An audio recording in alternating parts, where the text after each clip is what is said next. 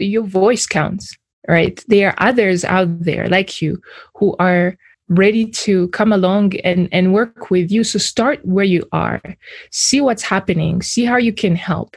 Is it a community that you can organize? Is there a message board that you can be part of and educate yourself in terms of understanding the true impact of some of these healthcare and societal issues that are happening? Hi, everyone, and welcome to Inner Wealth, the Forbes Ignite podcast. I'm your host, Nicole Kakal, CEO of Forbes Ignite, and every week I'll be sharing with you my conversations with unique, creative, and innovative people across all different industries. These are people who are intellectually curious explorers who are also redefining what it means to be successful today. From personal to professional, we cover it all to understand what drives our guests to blaze their own trails and create nimble solutions within the industries that touch each of our lives. Our guest today is Noella Bigirimana, one of the most knowledgeable and passionate people I know who works within the healthcare system and beyond. She serves as the strategic advisor to the Director General at the Rwanda Biomedical Center and is also on the advisory board of Youth Combating Neglected Tropical Diseases. She's done amazing work at the forefront of healthcare innovation and is one of my favorite interdisciplinary thinkers that I've ever had the pleasure of knowing. She's really opened my eyes to seeing specific healthcare challenges as a societal problem, not just a healthcare problem. We talk about how people can get involved with combating these societal issues by using their voice for good and joining others in the cause. She is incredibly inspiring, and I know you're gonna love what she has to say. Here's our chat.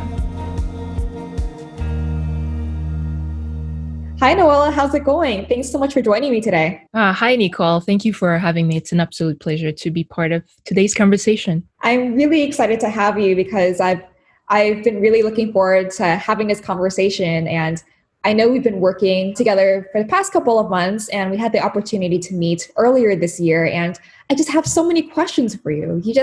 You inspire me every time we speak. And I know that a lot of people would really love to learn about your story.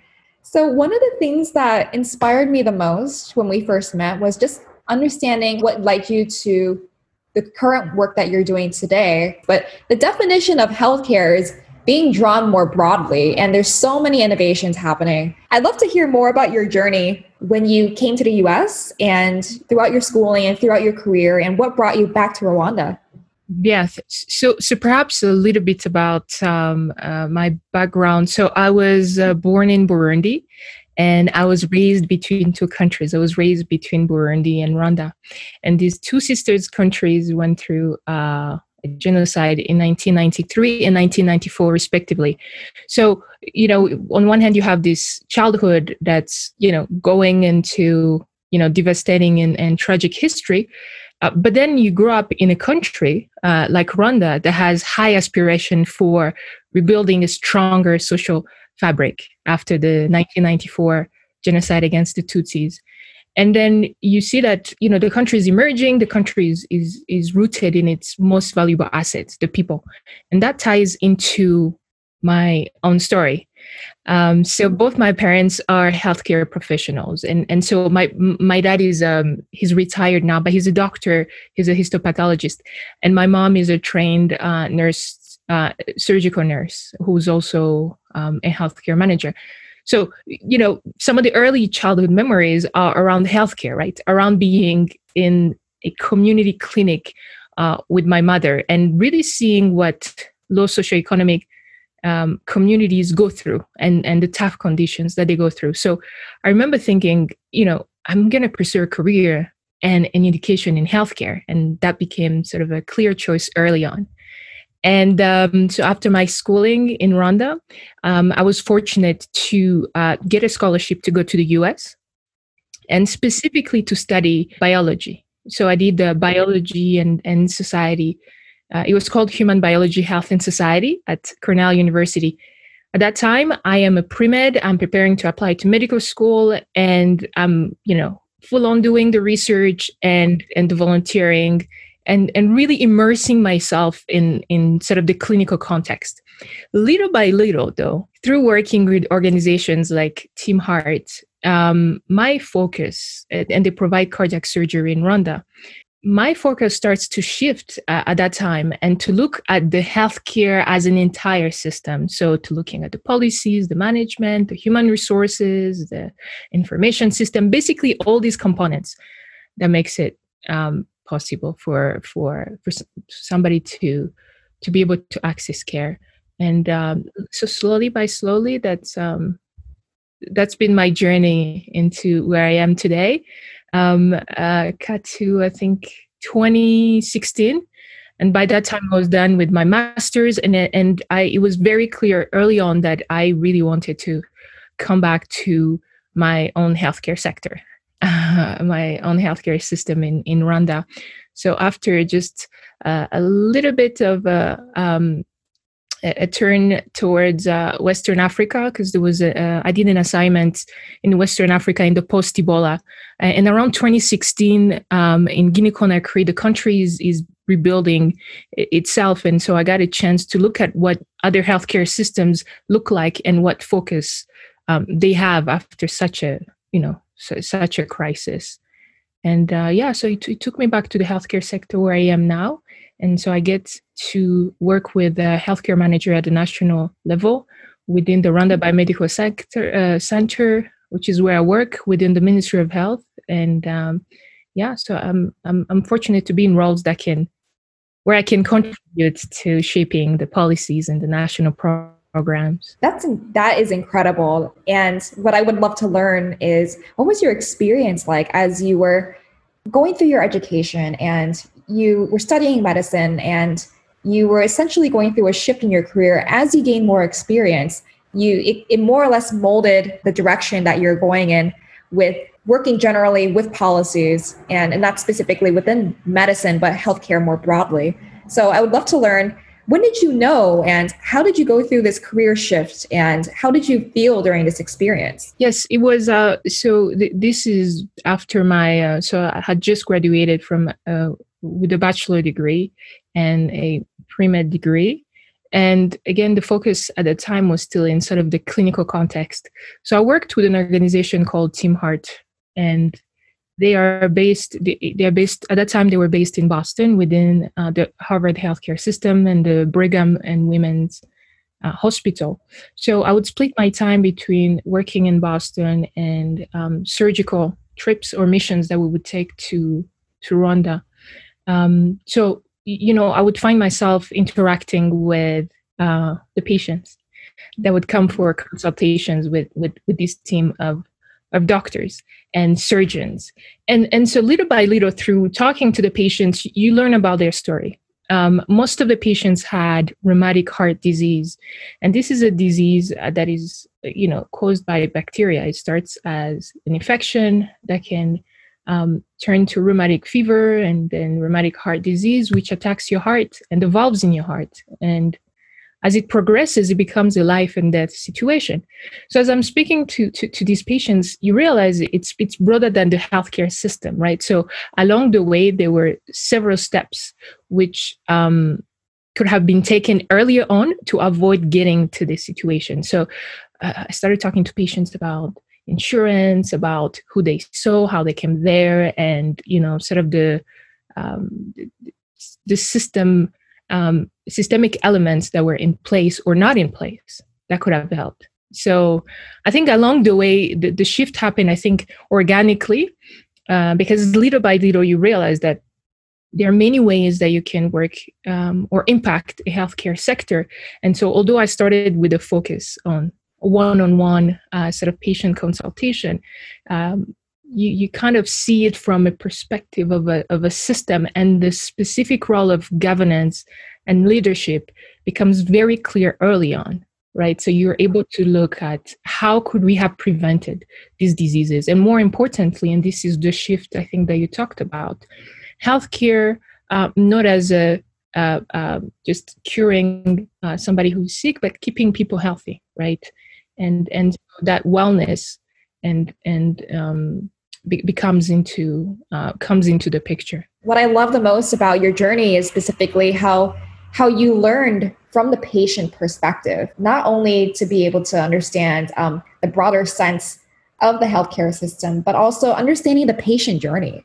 And this is a really human-centered way of approaching a set of challenges. And I really commend you for the shifts that you made, which was informed by a human-centered perspective. I'd love to know, based on your experience with Team Heart, how did that influence the next steps that you took in your career? Yes. So, as I mentioned, the focus at the time with Team Heart was on cardiovascular diseases, specifically rheumatic heart disease. And as I worked with my master's degree, so the master's degree I did was this program that's focused on health systems thinking and really looking at that broader perspective, seeing how different elements of a healthcare system, the human resource, the supply, the patient journey that interacts with all these different elements, how to basically, how these elements impact and how or interact together and how one can impact them. I started to look at other diseases as well. And so once I completed the master's degree, I started to look at diseases that were, I want to say, underreported or not receiving enough attention. So typically, when you're in the policy sphere, a lot of the diseases that have like a high mortality rate will attract attention. The ones that don't have as high mortality rates, but have high impact on a person and human beings, sometimes are not as attended to. So in particular, I became very interested in neglected tropical diseases. And this is a group of 20 diseases. And very few people can pronounce these names. Yet some of them have been around for some of these diseases have been around for thousands of years. And so some of the neglected tropical diseases are schistosomiasis or bilharzia, onchocerciasis, which is known as a river blindness, lymphatic filariasis. And diseases like these impact 1.5 billion people in the world. 1.5 billion is such an important, and such a significant number. And most of these people impacted are vulnerable people in disadvantaged areas. And these diseases are causing disabilities such as blindness or causing pain, deformities. In children, they hinder cognitive development. And you start realizing that's the human perspective, that's the patient perspective. You start to realize there's also an economic impact because these diseases are keeping people from working, children from going to school, and overall economies from thriving. And so this is something important to keep in mind. The impact that really is beyond the healthcare sector. It's societal. Right? It has this wider socioeconomic impact and implications. And it's a vicious cycle, right? You have poverty that really leads to diseases, and these diseases that push people further into poverty. And so this just a cycle. I'm really glad that you brought that up because neglected tropical diseases is a pure example of how these challenges are not exclusive to just the healthcare system, but it's also a societal problem and how it's, like you mentioned, it's a vicious cycle. Based on your research and the work that you do, how has that helped shape your purpose, not just in your career, but in your life in general? Yes, thank you. I think so. I would just go back to, I guess, my childhood and the upbringing. So because I grew up in this society, in Rwanda, a society that supports women and that gave me equal rights, same opportunities as my brothers. And really, I was very aware of these expectations, the expectations of giving back, of contributing to rebuilding of societies. And so you see yourself differently, and you see the importance of saying, what role can one play? Coming back to the neglected tropical diseases as an example, diseases that are having such a high impact in the community, you realize that, like the work that I do at the Rwanda Biomedical Center is really an opportunity to work directly with communities that are impacted, because the Rwanda Biomedical Center runs the national program against these diseases. So that's in Rwanda. But beyond Rwanda, I started connecting to other young people that were really vocal in this space and really working, playing a central role in the fight against neglected tropical diseases. And as we said, these are societal as well. So I started becoming active in this space of advocating for the central role of young people. Because again, in Rwanda, I've been given a chance to be able to shape these programs, regardless of the age, regardless of the gender. I'm given the same opportunities as any of my colleagues. And so looking beyond Rwanda, I realized there was a group of people that were working within this space that had such a central role. And these are young people. And so I was really fortunate to become a chair of the advisory board of an organization called Youth Combating NTDs, so Youth Combating Neglected Tropical Diseases. And it has an incredible group of young leaders and experts and nearly 1,000 youth champions across 4 continents. And so the idea became, what can we do to eliminate these diseases within this decade? It's possible. It's feasible. We know the causes. We know what can be done. What kind of other perspective of not being considered that could perhaps allow us to get there to the elimination of these diseases faster? So today was actually a landmark day for NTD and the neglected tropical disease community, because the roadmap, which was put ahead by the World Health Organization, saying, here's some of the things we can do over the next decade, has been endorsed today by all member states of the WHO. So countries are coming around the same roadmap saying, we can do this. That's incredible. It's a huge milestone. And I would love to know, what is your message for the young people that are getting involved who want to make a difference and who are following in your footsteps? So for the young people that are feeling very close to we're talking health sector, but any societal issue that is happening around them that they've experienced personally or that they're seeing around them. We are fortunate to be in an era where we have the world is so interconnected, and we have social media. You and I are able to talk, and we're miles and miles away. Same with young people all over the world. They can organize around an issue, engage others like themselves, really truly be impactful in their immediate communities or other communities. I think that would be my message. What I find common across all different types of missions and different types of initiatives is, first and foremost, is educating yourself. Once you've educated yourself and learned from varying perspectives, it's all about really seeing if there's communities to join. And if there isn't one, then starting and organizing to create a community. There's always a place for somebody. And so you are definitely an inspiration for not just the youth, but for people all over the world who want to make a difference. And so I really commend you for what you're doing.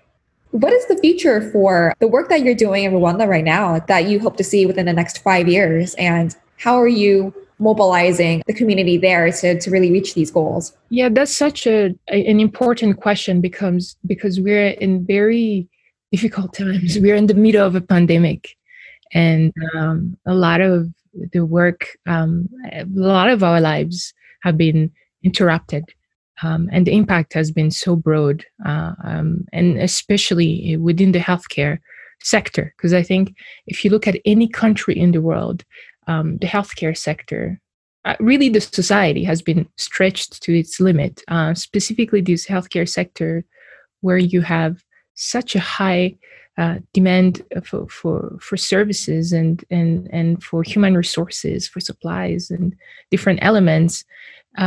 When I think of the future over the next 5 years, I see myself continuing to work in the healthcare sector, addressing infectious diseases, including outbreaks like what we are experiencing right now with the coronavirus. But I also see myself working within the healthcare policy to continue to tackle these rising numbers in terms of chronic diseases, cancers, cardiovascular diseases, diabetes, and others. But I'm also seeing an increasing focus in digital healthcare. Digital healthcare is an era, not just a trend, as many have said. It's truly an era of leveraging digital tools to do what we do and being able to optimize our resources. I've seen in Rwanda just the impact of the digital tools that the digital tools can have in fighting these diseases. So I see an increasing focus on also precision medicine, artificial intelligence, and what these fourth industrial revolution technology can do to help a country like Rwanda that is forward looking to achieve its goal, its stated goal of improving community healthcare and population outcomes. That's really exciting. And I know that you're not just doing incredible work within Rwanda, especially during this pandemic. You're really helping the ministries of healthcare really understand what you can do countrywide. And you're doing an amazing job. When it comes to digital healthcare in the future, not just now, but also within the next couple of years, you're also uniting a lot of different perspectives from different economies as well. And forming a coalition is really important. And I'd love to know some of the work that you've done there outside of Rwanda and how you've been able to really bring back some perspectives into your own work. Yeah, as you said, it's very important to work, bringing different perspectives around these common, some of them are long-term issues within healthcare. For the past year, so in 2018, 2019, I was embedded in the precision medicine team at the World Economic Forum, and specifically at the Center for the Fourth Industrial Revolution, and this is in San Francisco.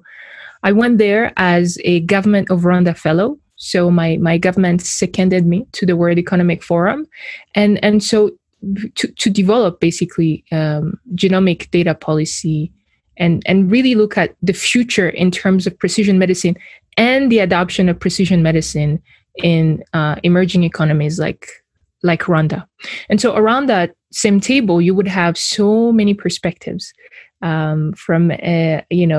would have leaders in ethics, in policy, and in government, in pharma, in community, and civil societies.